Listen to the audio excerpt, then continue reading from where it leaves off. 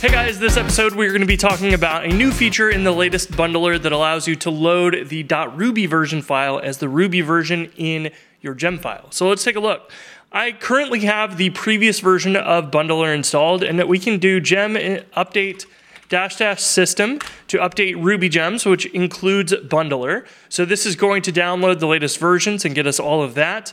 You generally want to do this instead of just installing the new bundler, because it will also update Ruby gems.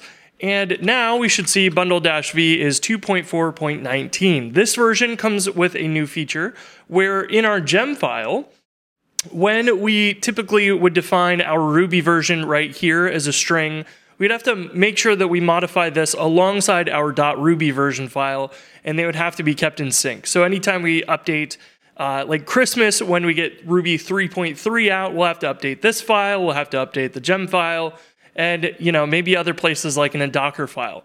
So this is a little bit frustrating because we have to manage that in multiple places, and it would be nice to have a single source of truth.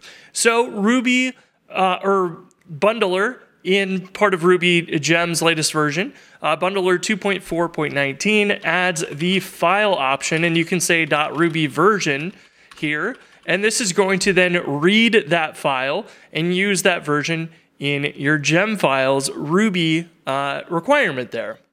So this is super duper handy and allows you to have a single source of truth, which is the .ruby version file, for defining that. So that way our gem file will always stay up to date, and your version manager in your terminal, if it's ASDF, RBN, RVM, or chruby or something else, they can all stay in sync as well, because those Ruby version managers actually need the .ruby version file in order to choose the Ruby version before it even begins to run bundler. So that's an important file, and this allows your gem file to do the same thing.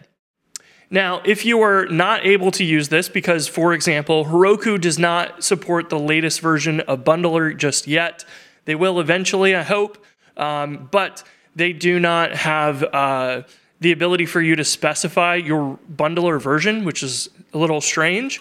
But if you want to do a shortcut, let me comment this new version out. For Heroku, you could do a file.read.ruby version, and you could strip out a new line character or whatever you might want or need to do there. You might also need to strip out like the Ruby hyphen at the beginning as well. But if we were to open up IRB, run that command here, we can see that we get 3.2.2. If we don't have the strip, it's going to have the new line in there, and so we want to make sure we call strip there.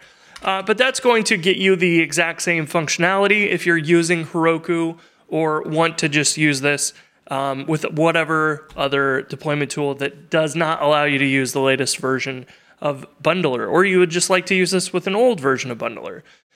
So that's an option, but Ruby file version or file and the file name is a really awesome little tool that we can use going forward with the latest version of bundler that came out today.